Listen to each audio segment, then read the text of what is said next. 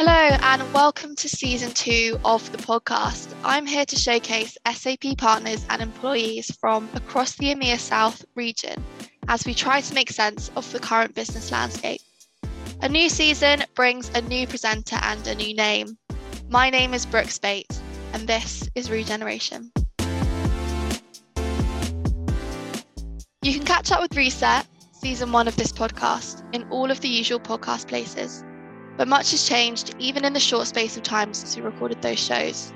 The pandemic may have abated, but new existential crises have emerged. The world is changing rapidly. Businesses are having to respond and reevaluate their purpose and objectives. We have created this series with our people in mind. How can we live and work better together? What's in store for us in the future? We hope this series will acknowledge these questions through hearing directly from the partner ecosystem. I travelled to South Africa recently to sit down for a chat and a coffee with Mike Hartman from G3G. We spoke about what doing business sensitively means to him, how to look after your people in a time of remote working, and their continued work with the NGO, Elephants, Rhinos and People. I hope you enjoy our conversation. So I'm excited to have made the trip to Johannesburg this week with SAP for our Partner Innovation event. And whilst I was here, I thought I'd take the opportunity to meet and chat with Mike Hartman, Managing Director for Africa at our partner G3G. Mike, shall we start by you just giving a quick overview of G3G and your relationship with SAP?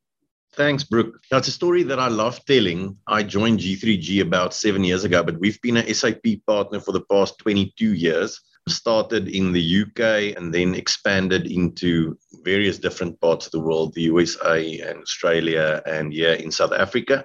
The South African operation is about 8 years old. We are an SAP Gold partner. When I started, I think with me included, we were about 4 employees. Now we're 50. Right. Yes, we focus on SAP Business One as well as S4HANA and S4HANA conversions and growing. Even through the pandemic, I mentioned this morning to someone, we were one of the lucky organizations that actually grew 30% year on year during COVID. So we are absolutely blessed. No, sounds it. That's great.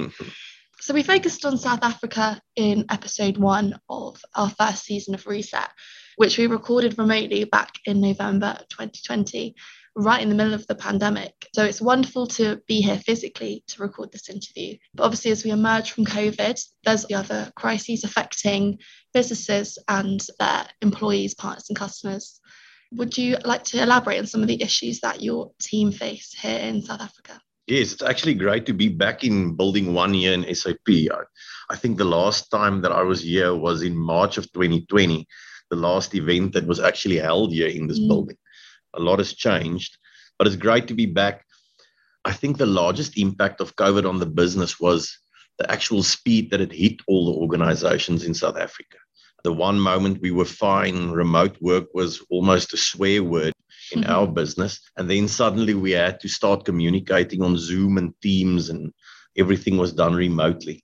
And I think the biggest impact on our people was the fact that we couldn't have those casual chats anymore in the office, walking into someone's office and just hear how they are. And we found that actually had a huge impact on the individuals working in the company. They got people shy. Some of them even had anxiety and depression and things like that. So it brought a whole new dynamic to the way in which we manage our people. I always say leaders need to be cheerleaders and motivators. And I think we started doing that more regularly, just to make sure that everyone is fine. What we also did is we implemented these casual coffee chats over Teams, just to not speak about business and just find out whether everyone is fine. So I think from a management perspective, a lot of almost over communication with regards to the health of the business, the health of the clients, the health of the other team members became really, really important.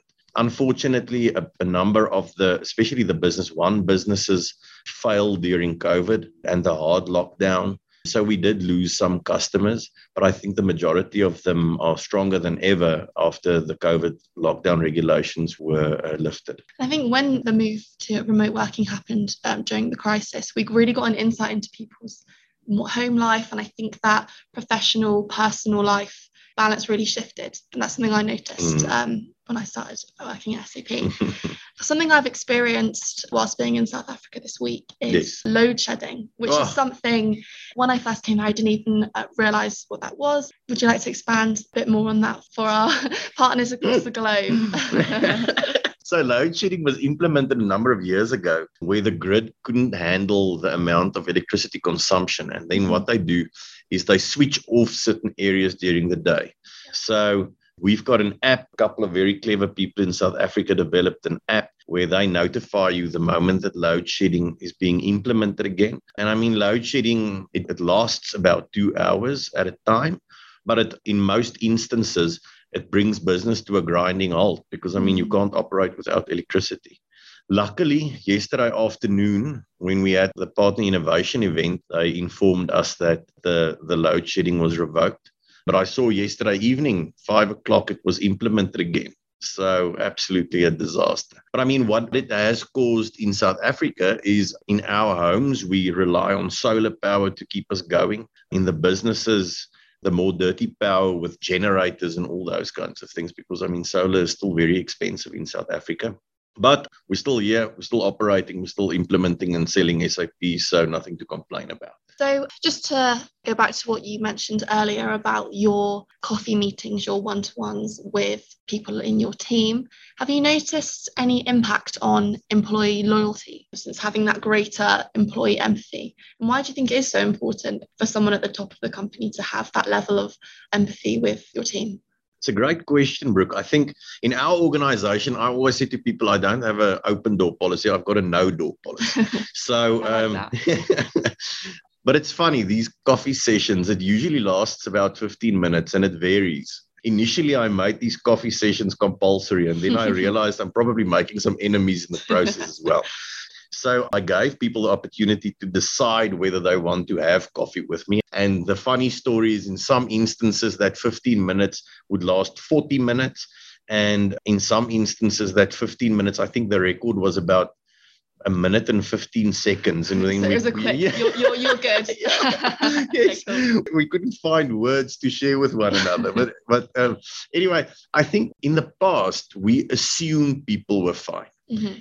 And you hope that if there's something that bothers someone working in the company, that they will put their hand up and tell you that there's something. Now, sure, you get people that over-communicate that there's something wrong all the time, but then you get people that keep quiet and rather leave. And I think what these coffee sessions have created, it's created a platform where they realize, but you know what, Mike also has a wife and children, and he needs to take the dog to the vet, and the swimming pool pump breaks, and there's normal household issues in every home, and we can have these kinds of informal discussions. Remember, during those coffee sessions, we hardly talk about work. And what it does, it makes the people in our business comfortable to talk about personal issues as well as work-related issues. And I think what it also does, it creates the platform to say, Mike, you know what, I know Brooke's going through a bad time. Yeah. Why don't you just give her a call and make sure she's fine? Or cut her some slack if she doesn't quite make that particular deadline. Absolutely. Yeah, absolutely. Yeah. So I think it brings a whole new dynamic to the way in which we run businesses. It brings out that personal side. Definitely. And as a member of Generation Z, we're so used to talking about how we're feeling all the time. I mean, sometimes maybe over the top sharing. So coming into a company that's multi-generational, that's something that I see in the future for SAP and partners is opening that line of communication and being able to work more collaboratively when you know what's going on behind the scenes. Yes. So yeah, I'm all for oversharing. No, that's great. I think we've moved away from that point where people refer to someone in leadership in an organization as their boss. Yeah. No one seems to pull rank anymore. No. I'll walk past people in senior positions in my office and it's always, good morning, Brooke. I don't know. I like that. I like that way of working where there's no, the room freezes up. As soon as someone walks in. No, I like that. Yes. That's the environment that I want to work in. Moving on to another question. So I've heard a lot already about G3G's relationship with the non-profit Elephants, Rhinos and People. In your eyes and your company's eyes, what's more important, profit, your community, or your people? Or is there a way that can be mutually beneficial? It's a great question, a tricky question, but a great question.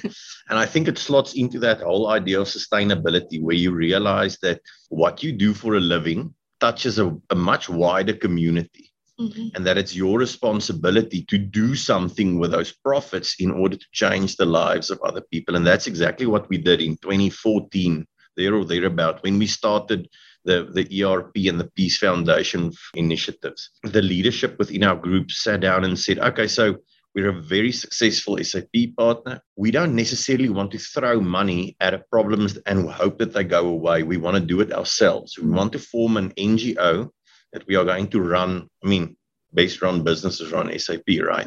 Exactly. So let's try and put an NGO or establish an NGO, which we run like a proper business. I mentioned this morning to a group of people, I heard a shocking statistic to say that in conservation NGOs, for every dollar that's spent, only 7 cents actually reach the actual animal that you want to touch or change or affect. And our idea was to change that norm. We wanted to do more. And we wanted to apply the profits that we make in our business to really make a change in people's lives. So you touched on elephants, rhino, and people, or ERP. So we try and protect and preserve elephants and rhino through poverty alleviation in really, really poor communities.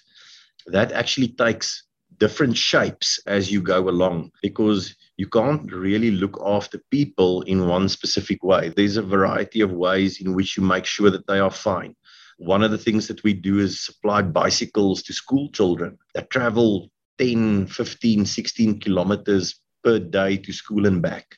I mean, can you think how tired they must be by the time that they arrive at school? I mean, they must be down and out by the time that they reach home in the evenings. Then what we also do is we've got the recycling projects. We've got great agricultural projects. I saw on Facebook, you must actually go and follow us, Elephants, Rhino, and People on Facebook, and you can see the feedback that the team is giving. We've got a chili farming project where we are assisting farmers to produce chilies, and they just produced 1.5 tons of chilies. I mean, can you think the amount of Nando's that you can piri-piri with that? And then the other projects that we are involved in is a beehive project where the honey that they are producing will be sold fairly shortly. And then we also realized that, especially where these rural communities are very far away from the city, we created in collaboration with a community a training center where we supply learnerships and qualifications to the people from that specific community. Then we try with some of these landowners, try and get them to focus on conservation rather than traditional farming. And then they can make money out of ecotourism. So it's a collaborative partnership that we've got with these communities to teach them how to generate revenue and be sustainable through ecotourism. But obviously with COVID, it made negotiations and meetings and all these things almost impossible. So many of these projects are actually financed through a fund that we put in place during this COVID time, because obviously the ERP projects and the lives that we touched, it doesn't stand still. We need to continue. And that's one of the reasons why I mentioned earlier, it's a very dynamic initiative that's constantly changing as the environment in which we operate change. So it's not just about one-off lump sums of money, it's about investing in the long term. Absolutely. That's the right word. Long-term change and long-term sustainability. So I want to finish off by focusing on a key topic we're covering on this season of the podcast, and that's about doing business sensitively. What does that mean to you? Brooke, that's a difficult question. What we've realized over the past couple of months is not just about profit. We are in a very fortunate position where we can touch lives, change lives, affect people, build people's futures, and make the world a better place. I mean, it does sound like a Disney movie, but I mean, that is what we want to achieve. If you are only driving profit in isolation, I mean, then you're not really achieving something. Or what you are achieving is very short-lived and can disappear any moment. So that is what we as a group are really trying to achieve. I mean, the ERP initiative has expanded. There's an ERP Namibia now. We are also looking at almost developing a franchise model for this ERP initiative, because it's really working very, very well. And it's in collaboration with government, and it's in collaboration with the community leadership, and it changes the people staying in those areas, it changes their lives. And as I mentioned, these people stay very close to the wild animals and in those conservation areas. So whilst we're there, let's try and make a change in all the facets of their day-to-day lives. So over and above the ERP Namibia, you'll probably see in other African countries also ERP initiatives popping up.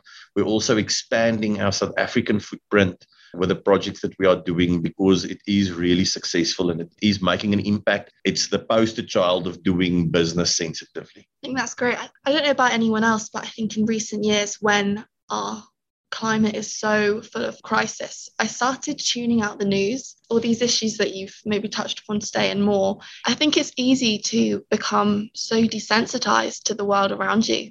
So thank you so much for chatting to me, Mike. It's been so great to catch up and it's been great to be here in South Africa. Thanks, Brooke. It was great to have you here in South Africa. The sun was shining, but it was cold. So next time you'll have to come and visit us in summer. Cold for you, but hot for an English person. That's it for this first episode of Regeneration from SAP EMEA South. Thanks again to Mike for his time and hospitality in Johannesburg. As much as I always enjoy visiting the different SAP offices, a true highlight of the trip has to be Pilanesberg National Park. There's nothing quite like seeing the wild animals up so close and personal. A really magical experience and far different from West London. More insights and stories to follow from our partners across the region in the coming episodes. Don't forget to follow the series on your favourite podcast app, and if you've enjoyed the show, then please do give us a positive rating and review. But for now, it's a goodbye from me, Brooke Spate. Thanks for listening.